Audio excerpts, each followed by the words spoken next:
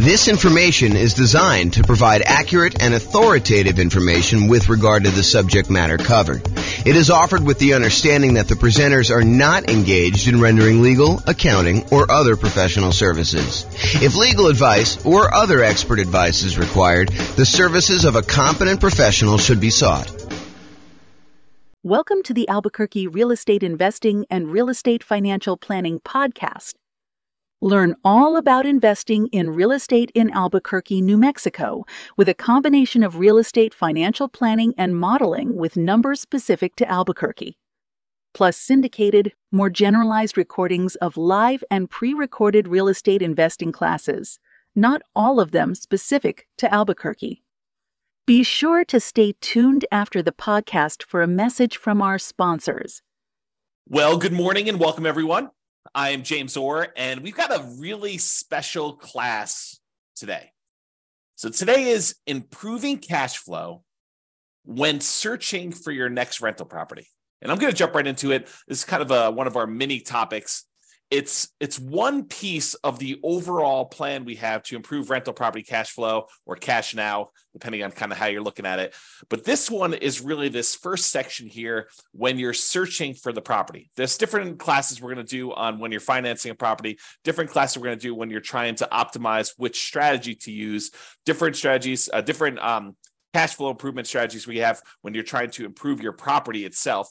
Different ones you use when you're utilizing marketing in order to get your tenant or tenant buyer in the property, different things we do when we own a property, and different things we do while we're renting the property. But today we're going to focus on searching for the property. So let's jump right into it. These are the areas that we're going to cover today. We're going to talk a little bit about selecting the right real estate agent. And it's probably not what you think it is, but we'll talk about that. And then we'll talk about locking or floating your mortgage interest rate. We'll talk about searching for less expensive properties, searching for pretty properties, which is counterintuitive, I think, to a lot of folks. And then searching for properties where the seller is offering seller concessions. And I'll go through some math on that for you. And then we're going to talk about searching for all the different creative financing strategies, like owner financing or wrap financing or subject to or assumable loans or installment land contracts or seller financing. So we're not going to teach an entire class on all those different types of creative financing, but I'm going to mention to you some of the benefits of basically searching out those creative financing strategies. So remember, the focus here is we're thinking about you as buying a rental property in the next 90 days, one that's going to move you toward being financially independent, even though prices may be really high, interest rates may be really high, and rents may be lagging. And so how can we do that to make it more profitable for you, safer, easier, with less risk? So we're going to really look at those things now. So let's talk about agent selection. I think a lot of folks, when I say agent selection, are thinking to themselves, maybe my real estate agent will help me buy the right property. And I think there's a part of that that's true. So you could go find an agent that's going to help you find a property that has a better ratio of rent to price, or a property that's going to have better rent appreciation, which overall is going to give you better cash flow in the long term, or one that's going to be in a part of town that's likely to appreciate a little bit better than another, or one that's going to help you avoid some costs or help you negotiate better and get a better price. I think all of those things are true. But one thing that I do want to focus in on is this idea that in some real estate markets, there are some real estate agents, and it's not everyone, but there are some real estate agents who will voluntarily rebate part of their commission back to you at closing. So imagine for a minute that you're going to go buy a $500,000 property, and the real estate agent is going to be paid by the seller in a lot of cases, but not always, but a lot of cases they're going to be paid, somewhere between 1.5%, 2%, 3%, 3.5%, 4%. It's all negotiated, but in a lot of cases, they're going to get somewhere in that 3%-ish range in order for helping you buy the property. And they're usually paid by the seller's real estate broker via the real estate seller. So if you think about it that way. But in some markets, the real estate agent who is helping you buy is willing to say to you, hey, look, I'm willing to pay you a rebate of my commission that I'm earning on helping you buy the property. So they may go in there and they may earn 3% of a $500,000 property, $15,000. And in exchange, they're going to give you back 1% of the purchase price, or in this case, $5,000 to you at closing. So once you close on the property, they're going to get $15,000. They're going to take part of their $15,000 and give $5,000 back to you. And this is all negotiated, right? Like some real estate agents will offer this up front. It's kind of like their program. Some real estate agents, you can negotiate getting a rebate back of their fee. And so it's just something to think about. So what I want to talk to you about is why this might be in a cash flow improvement. At first, you might think, well, I'm just getting part of my down payment back. Well, sort of, right? And I think that's true. You are getting part of your down payment back, part of the money that you had to come up with in order to buy the deal. But if you think about it in terms of how it improves cash flow, you might think about it this way. So it's almost like if you got $5,000 back on a $500,000 purchase, it's almost like getting $400 more per month back for a year, plus a little bit more. I mean, $400 per month for a year would be $4,800, and you got $200 extra. So it's really like getting $400 more back. And then at the end of the year, maybe rents have gone up a little bit, and you're not, if you were $400 a month negative, then maybe rents go up a little bit, and now you're not quite as negative after that. So you could look at this as offsetting some of your negative cash flow. If you've got negative cash flow on your property, ideally, we're trying to get you to the point where we can improve it all these different ways where you have very little or no negative cash flow or significantly positive cash flow, depending on your market conditions and where you are and what you're putting down and what your strategy is and how you're doing all this stuff, because a lot of it's variable. But ideally, if you were buying a property and let's say hypothetically it had $400 a month negative cash flow, but you're able to get this $5,000 rebate back from your real estate agent, then for the first year, you're kind of break even. And then after that, maybe rents have gone up. Maybe maybe you're renting a $2,000 a month property or a $3,000 a month property, and maybe rents go up by 5%. I mean, I think that's probably a pretty aggressive growth rate, although we've seen more than that recently. But I think over a long period of time, that 5% per year is pretty aggressive. But if you got 5% on a $2,000 a month property, if I'm not mistaken, that's $100 a month. Now your cash flow is not $400 a month negative; it's only $300. And if you're on a $3,000 property, 5% improvement in cash flow. If I'm doing my math right, is $150. Now you're not negative $400, you're negative $250. So this could help get you over that first year of offsetting some pretty significant negative cash flow. Or if you have positive cash flow, it's a way to improve cash flow for the first year, if you think about it that way. Or a totally different way of looking at this, which I think is the one that most people are not finally attuned to, is you could take that $5,000 and instead of applying it directly to offset any negative cash flow or improving cash flow in that first year, you could say, I'm going to take that $5,000 and I'm going to use it to buy down the interest rate to improve cash flow on the loan I'm getting. Now, you may need the $5,000 upfront to kind of pay this to the lender when you go to closing, but you're getting it right back after you close as a rebate from the real estate agent in this example. So you may put up $5,000, buy down your mortgage interest rate, knowing that after closing, you're going to get $5,000 from your real estate agent, which could help offset the money you had to put up to do that. So how much improved cash flow will buying down the rate for $5,000, how much will that improve cash flow? Let's take a look. So this is a sheet that one of the lenders I worked with locally here, his name is Matt Weaver with Excel Financial, but he just sends over a sheet showing you kind of what rates are. And this happens to be the rates that he sent over earlier last week. And so I just pulled it up. It happens to be for a $500,000 property for a well-qualified buyer. I believe they're putting 5% down. So this one shows you, I'm not going to go into all the detail. I probably should do a whole class on how to analyze these. In fact, I think it's on the schedule for doing financing. So this one, though, shows you basically how much you had to pay in order to get an improved rate. So this shows you what your interest rate is. So if you decide, hey, look, I want to get the rate from my lender by not putting in any extra money. Like you could go to the lender and say, look, what is my rate today if I don't pay you any extra points or extra fees? And they'll say to you, well, it's somewhere between 6.75 and 6.875 is what the rates were at this particular recording. And they vary all the time. And the amount you pay to buy down these things vary all the time. I should mention that too. But right now, if you take 6.875, you're going to get a small $618 credit at closing from your lender. Okay, so you'll get a credit. If you decide to pay $741, you could get 6.75. But what's interesting is if you choose to pay, a little bit more than, $4,000 and change, basically it's this $3,867 plus this $618, you can go from having a payment of, so whatever that is, $4,000, it's less than the $5,000 you're getting as a rebate. You could go from having a payment of $3,120 to a payment of $3,002. So in exchange for paying, just over, $4,400 or so, I'm really estimating.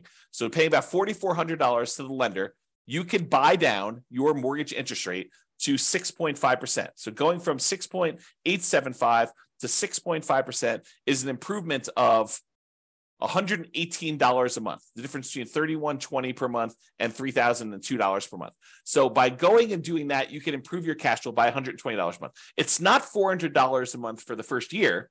It's $118 a month for 30 years. Now, that might be an interesting way to improve cash flow. Because if you plan on holding this property forever, if you're not buying it with the intention of selling it to then pay off properties or do whatever you need to do there, you're basically buying this property because you know that it's going to be in your portfolio as a long-term buy and hold where you intend to pay the property off over time, then maybe buying down the interest rate isn't the worst thing in the world, and it could improve your cash flow by $118 in this example. Okay, so that is one way that choosing a real estate agent could have an improved impact on your positive cash flow. Okay, next strategy. Locking or floating the rate. So mortgage rates change every day throughout the day. I would say most lenders tend to do a once a day adjustment. So, they reset their rates from their lenders at, 8 o'clock in the morning every day. And those are the rates that they're allowed to go and tell people throughout the day. So if you go to a local credit union or something like that, they may update their rates at 8 o'clock in the morning. And if you call anytime throughout that day, they're going to quote you that rate. But the rates are really changing all the time throughout that day. And the next day, when you wake up, they're going to be 8 o'clock in the morning. They're going to change the rates to whatever the current rate is for that day. So if you think about it, while you're shopping for a property, what if you're concerned that mortgage interest rates are going to go up? Well, it's really difficult to accurately predict the future. I mean, we really don't know if interest rates are going to go up or interest rates are going to go down. We can sort of guess based on, what's happening in the political world, but, unexpected things happen all the time. And those can impact mortgage interest rates. But if you're concerned that rates will go up, you're like, look, I can afford this right now, but if rates go up too much more, it's not going to be worth buying. Maybe what you want to do is go talk to your lender. And with some lenders, you can choose to pay a fee to lock in your rate while searching for properties. You can say, look, I know I'm buying something in the next 90 days. If I go pay you a fee, then we can lock in this mortgage interest rate and I will be able to get this rate definitely anytime within the next 90 days in order to close on my property. And they will a lot of times do that for you. Okay. Now the lock lasts for a predetermined period of time. It's not like you could lock in a rate and then 10 years later, you decide you want to use that rate, you could do it. It's usually for like 90 days. And I'm not a lender, but my understanding is how lenders are using this is they're going in and they are pre-purchasing that block of financing for you. So they're saying, look, we reserve this rate at this style of thing, and it costs them a little bit of money to do that. Then if rates go up between when you lock your rate and when you close on the property, you're not penalized with the higher rate and have improved cash flow. So this is thinking about, how we're improving cash flow by doing this. So you do that. If rates go down though, like let's say you lock in a rate and then rates happen to get better while you're under contract, some lenders will allow you to take advantage of some of the drop, not usually all of it. So if rates drop by half a point while you're under contract, they may only give you half of that. Okay, so talk to your lender and understand the details of this when you're going to do it. Now, where this becomes especially helpful is when you're buying new construction properties, where it could take months and months and months between going under contract to buy the property and when you actually close on it. So imagine you go under contract and the builder tells you, okay, this is going to be a 9-month build time. The property will be ready 9 months from now. Well, a lot can happen to interest rates between when you go under contract and you think you know what the monthly payment is going to be, and 9 months later when you're closing on the property and they're delivering it to you, and rates are very, very different between then. So this locking the interest rate can help eliminate some of that interest rate for you. Now, you're going to want to talk to your lender because sometimes locking for a very long period of time is more expensive than what you perceive the risk to be. Now, if rates really jump up, it could have been a really good value play for you to go buy that. But a lot of times we don't know. And so you want to talk to your lender and say, what's the cost of me locking the rate for 90 days or 6 months or whatever you're going to do, and try to work out a plan to see what seems like a good value for you to do that. Let me take a beverage drink here. Okay. So, and this one seems obvious, right? The strategy of looking for less expensive properties.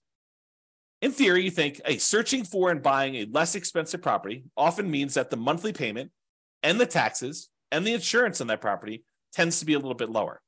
So if you're able to get similar rent for a lower priced property, that can improve cash flow. And I agree with that. As a really, really rough rule of thumb, for every $10,000 less of an expensive property that you buy, it saves you about $50 per month less in mortgage payment. So if you've done, downloaded the world's greatest real estate deal analysis spreadsheet and you've analyzed a few deals and you kind of have a feeling for, if I buy this, whatever it is, 400, 500, 200,000, $1 million property in my marketplace, and if I get this rent, I'm going to have $100 a month positive cash flow or negative $200 a month positive cash flow.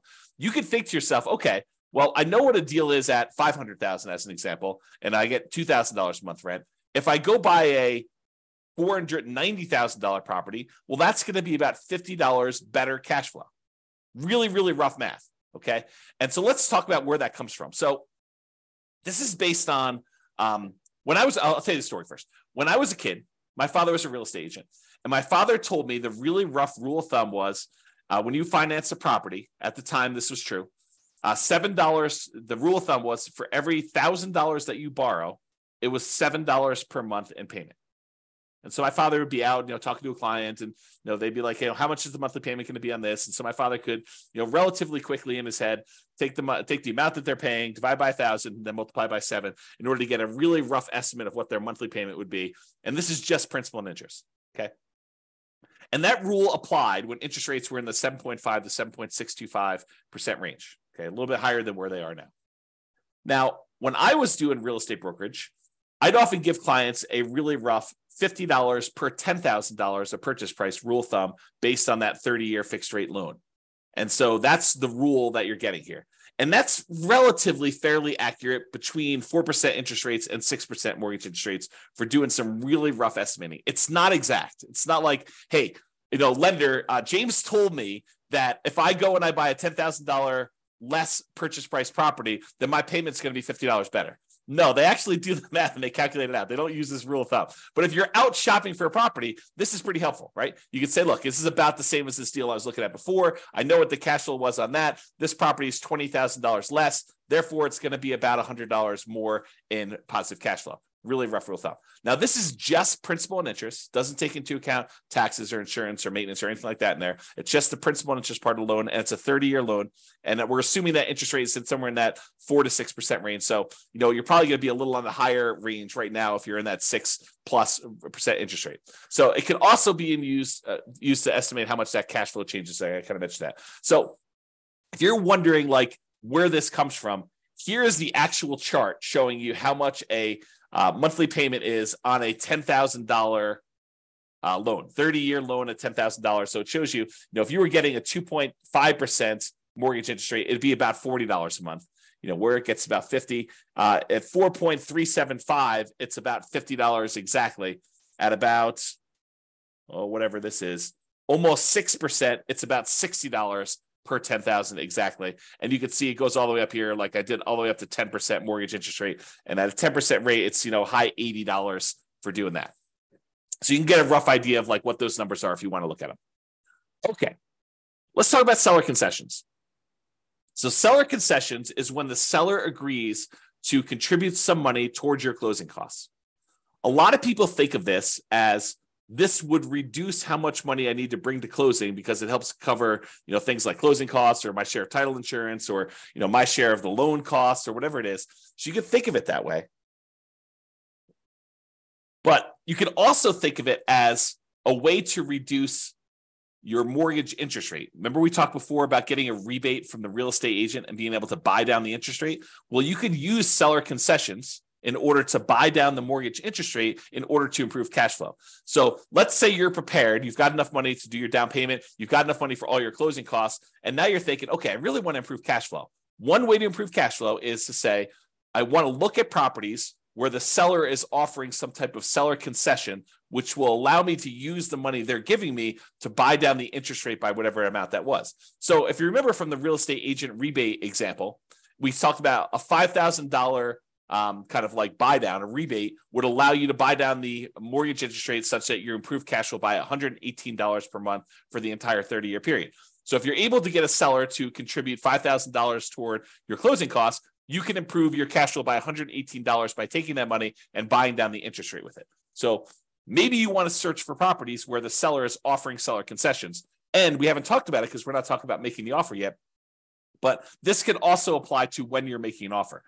remember when you're making an offer, maybe you talk to your real estate agent and you say, look, I'd really like to be able to try to negotiate to get some seller concessions in here and get the seller to contribute some money that you could then use either to offset some of your closing costs and or take some of that money and buy down the interest rate. Okay. All right. Let's talk about pretty properties, kind of building on this theme. So I'm going to kind of walk you through an example here that may be counterintuitive, right? Because I think a lot of real estate investors, they think that buying a property that needs a little work and capturing a little sweat equity is a better deal. For example, let's say you can go find a property that needs $10,000 in work, but you could buy it for a $30,000 discount. So if you think about it, you're going to go in there and you're going to find a property. It's kind of rough, needs a little bit of fix up, needs some kind of attention to stuff. But for $10,000 out of pocket, plus maybe some of your sweat labor, kind of your effort doing it, maybe $10,000 in hard cash and materials and goods and stuff like that, you could buy this property. You're buying it at a $30,000 discount, such that if you put in the $10,000 worth of work, you've captured, using sweat equity, I use captured in kind of quotes there, but you captured $20,000 in equity. You basically got $20,000 in equity by doing this work yourself and paying the $10,000 in like materials and goods and do that. So if you were going to buy a property that way, and if you were going to sell the property or eventually do some type of cash out refinance where you could take advantage of that equity that you captured, ultimately that could be advantageous to you. I will totally admit that. However, what if you have zero intention of ever selling that property? And you have no intention of actually doing a cash out refinance on that? What if you're buying this property because this is going to be one of the assets you plan to have in your portfolio long-term as a cash flowing asset that is going to help you achieve financial independence? Well, if you're thinking about it that way, does it really matter that much that you captured $20K in equity? Well, maybe. I mean, buying a property at a $30,000 discount, it does improve cash flow, right? Because you're basically borrowing less. So a $30,000 discount means that you're likely saving about $150 to $200 per month in cash flow. How do we figure that out? Well, it's that rule that we just talked about, right? It's this little chart that we showed, how much you save on a $10,000 payment. Well, if you're buying a property for $30,000 less, it's three $10,000 groups. And we estimated, at this 6.25% interest rate, it's about $60-something, low $60 a month. So times three, because we got three of these, and that's about $180, maybe $190 a month. So I'm estimating here that it's in that $150 to $200 per month cash flow range. And it depends on the interest rate, what it's going to be, okay? Because we're borrowing less, okay? That's how we got that number.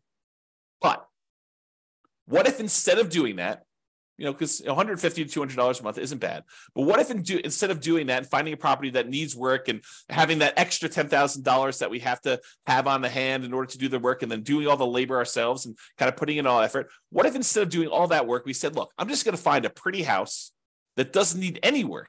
And I'm not going to worry about getting a discount. I'm just going to buy a house that looks nice, is ready to go, it's rent ready, or I'm ready to move in and live there for years and no matter, whatever we're doing there. And I use that $10,000 that someone else might use to do the work and capture $20,000 in equity. And I'm going to take that $10,000 and instead of doing work, I'm going to buy a pretty house and I'm going to use that money to improve my interest rate, to buy down my interest rate instead. What does that do for cash flow?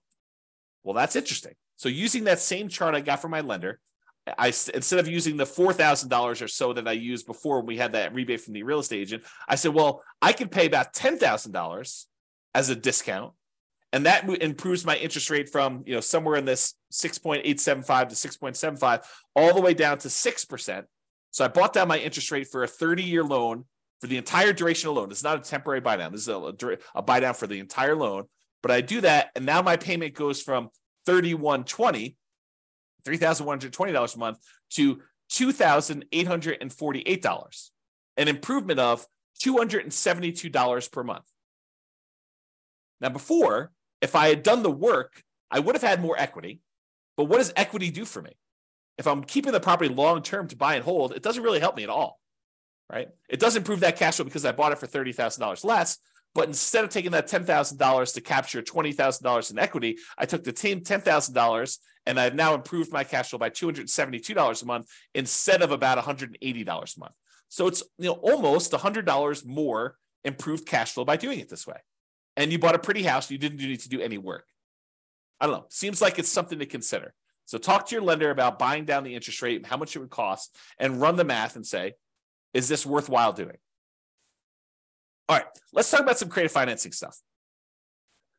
So I've kind of grouped all these together because you could search for properties that are owner financing, or search for properties that you could take over a loan, or search for properties where you could lease option it if you really want to get creative, or wrap financing, or subject to, or agreement for deed, or bond for deed, installment land contract, or all those different things. What I've basically done is I've grouped them all together and said, look, you can search for properties where you're able to get non-traditional financing. You don't have to go to a mortgage broker anymore and do all this. So I'm going to just very briefly, because this is not intended to be a class in creative financing, I'll very briefly run through what the differences are between these, and so you understand them, and that way you'll understand it. And then I'll kind of like make like one or two comments just on these in the terms of using this as a strategy. Okay, so owner financing is when a seller owns a property free and clear, they do not have a mortgage on it, and you go to them and say, I'd like to buy your property, but I would like you to act as the bank. I'd like you to deed me the property, and I will actually make payments to the property for you. I make payments to the property to you as if you were the bank. And then once I made the payments, you release your kind of deed of trust on the property, your security instrument, and then I own it free and clear. Okay, so that's the idea behind owner financing. Basically, the seller acts as the bank. With wrap financing, the seller is sort of acting as the bank, but they still have a loan in place. So you're going to go buy a $500,000 property and they still owe $200,000 on that. But the lender, the seller says to you, okay, I'll tell you what, you make me a payment as if you're buying it for $500,000. I'll take part of what you pay me. I will pay the underlying loan of $200,000 that I still have, and I will keep the difference. So that's wrap financing. You're wrapping an existing loan that already exists on the property. Okay. Loan assumption. There are certain loans that are assumable, FHA loans, VA loans, as two examples, where you could go in there, and it's usually as an owner occupant, but you go in there and you formally go to the bank and say, I would like to qualify and formally assume all responsibilities for this loan. And by doing that, you're able to capture these really low interest rates we had over the last 5 years or so. So you can go find an FHA loan at 3.5% or 3% and buy it instead of getting a new loan at 6.5%. Okay, so the idea is you can go get these really attractive loans that are already out there and take them over by formally assuming them. And it could be a significant way for you to improve cash flow. We'll talk about a little downside to that here in a second. You can go in there and find a rent-to-own program. Let me take another sip here. You could go find a landlord who's tired of being a landlord and say, look, I'd like to rent the property, but I would like ultimately the ability to own this at some point in the future. I'd like an option to buy the property a year or 2 or 3 or 5 down the road, or I would like a purchase contract to be able to buy the property that is a year or 2 or 3 or 4 or 5 down the road that I could use to buy the property from you. So I'm going to rent it from you for a period of time, and then I'm eventually going to buy it. And you could do this if you're an owner occupant, or you could do it if you're an investor who wants to then sublease the property to someone else. So that's the kind of rent-to-own, lease-to-own, lease option, lease purchase family. And then you have the agreement for deed, bond for deed, contract for deed, installment land contract. This is sort of like a car loan where you don't get ownership. You don't get title to the property until you fulfilled your obligation, but you have a contract in place that says, if you make these payments for this period of time, at the end of that period of time, I will then give you a deed for the property. So it's a kind of a variation on owner financing that more protects the seller in a lot of ways, because they don't give you ownership of the property until you've done what you agreed to in the agreement, whatever that is, agreement for deed or bond for deed or contract for deed or installment land contract. And then finally, subject to is when a seller deeds you ownership of the property and they leave their existing loan in place. It's sort of like a subset or variation on wrap financing.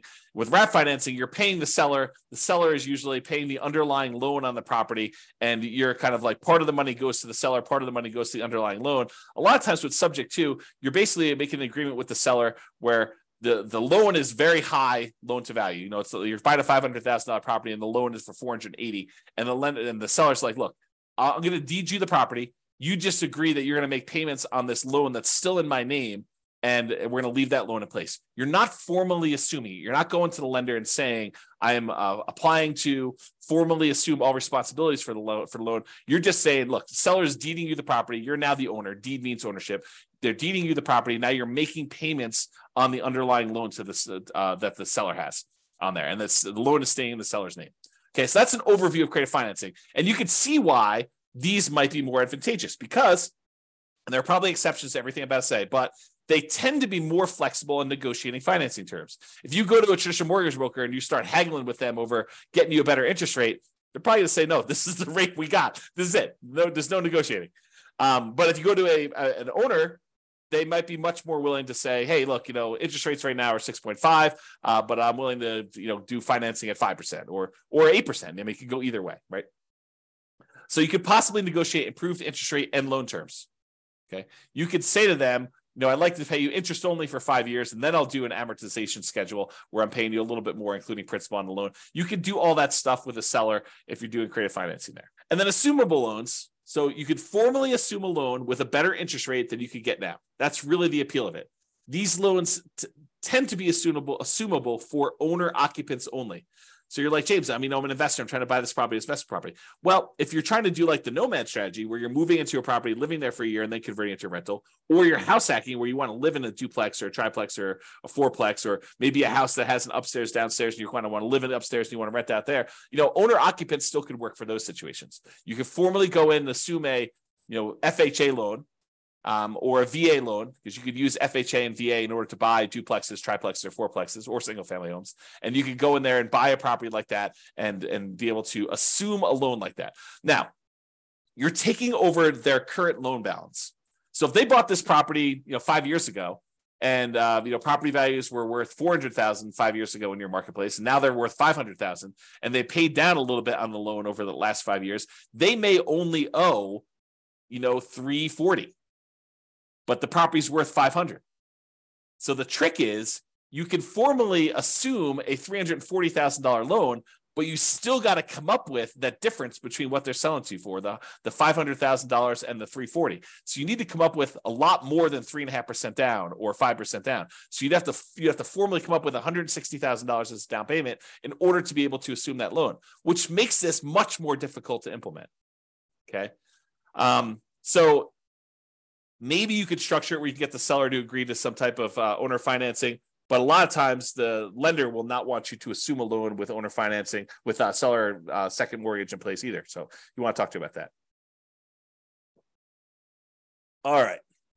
So those are all the strategies to use when searching for properties. And optimizing cash flow is not something you only focus on after you own the property. A lot of people think, I'll worry about optimizing cash flow after I bought the property. Well, you're eliminating some of your choices and options if you do it that way. There are things you can and maybe even should be thinking about when you're searching for properties to improve your overall cash flow. And better to take a more holistic approach and optimize at all the different various stages rather than just when you're trying to optimize for rent. So that's it. That's all I got. This has been James Orr. I hope you've enjoyed. We will do the other sections, the other kind of like stages for improving cash flow in other mini classes. So stay tuned for those. Bye-bye for now. With home prices up, mortgage interest rates up, and rents up, but not quite enough to counteract the higher prices and interest rates, cash flow on rental properties in Albuquerque is harder than ever. Book a call with the Real Estate Financial Planner to apply our proprietary 88 strategies to improve cash flow on your rentals. See the show notes for a link to schedule your call and improve your cash flow today. If you're a real estate agent, lender, or professional in Albuquerque that wants to help our real estate investor listeners, consider reaching out to learn about collaboration opportunities with this podcast.